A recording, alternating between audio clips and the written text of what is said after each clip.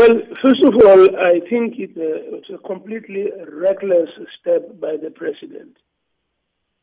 Looking at the state of our economy, the fact that in the last week or so, our standard we were downgraded by a number of international organizations, he should have been extremely sensitive. South Africa was brought down from BBB to BBB minus, and the outlook was defined as not good. One would have thought that to do this kind of thing and change a minister of finance at this point could only lead to what has now happened. But even more important is for us to really look at how President Zuma is managing the affairs of state. He's running South Africa like a personal fiefdom. The Minister of Home Affairs now, Gigaba, he was in charge of state-owned enterprises. And when he differed with this lady that is heading South African Airways, he was removed and Lynn Brown was brought on board.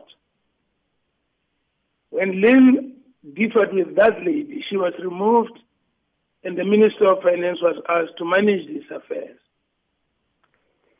When he now differed with her sharply recently when she was threatening to scupper a deal that was in place that would have immediately, bankrupted the SAA, I could tell this was going to happen. Because this lady who is also chair of the Zuma Foundation is being placed there and is being used to deal with the personal affairs and assist the interests of the president as such. No country can be run as a personal fiefdom. Now, the worst of these things is that the president is unable to take advice, especially good advice. The former Minister of Finance, Pravin Gordhan, often told the president, reduce the size of your executive, it's too big. Reduce the bloated administration that you have because huge amounts of money are being consumed by this overblown state machinery. As we speak now, 40% of the country's GDP goes to state wage bill. 40%. Out of the remaining 60, 12% goes to interest on debt.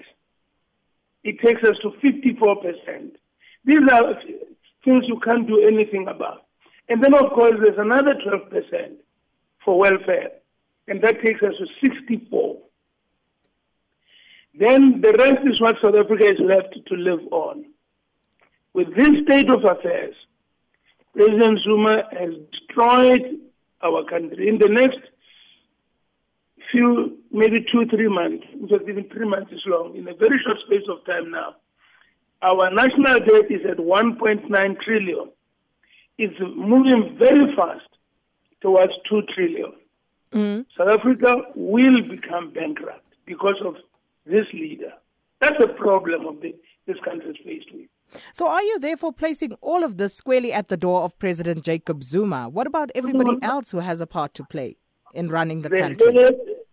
My dear, the head of government is the person who manages the entire state machinery. And when that mismanagement starts there, it permeates everywhere.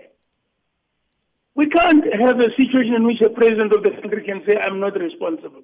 Well, who's responsible? Who's going to be held responsible for this state of the country?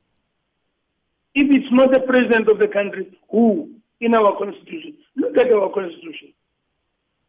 So just coming back to the reasons that you were putting forward there as to why Minister Nene could possibly have lost his job, that's all conjecture at this point, because we are not clear as to why. And also, it's the president's prerogative, isn't it, Mr. Lekota, to reshuffle his cabinet when he sees fit? And we're still awaiting those reasons.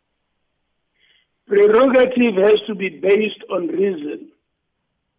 And all of us who are citizens in this country have to be led, but we are not blind.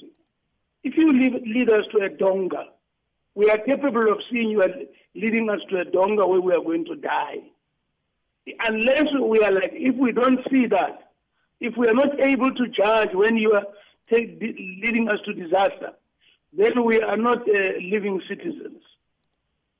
Citizens have that responsibility, and we have to say these things plainly.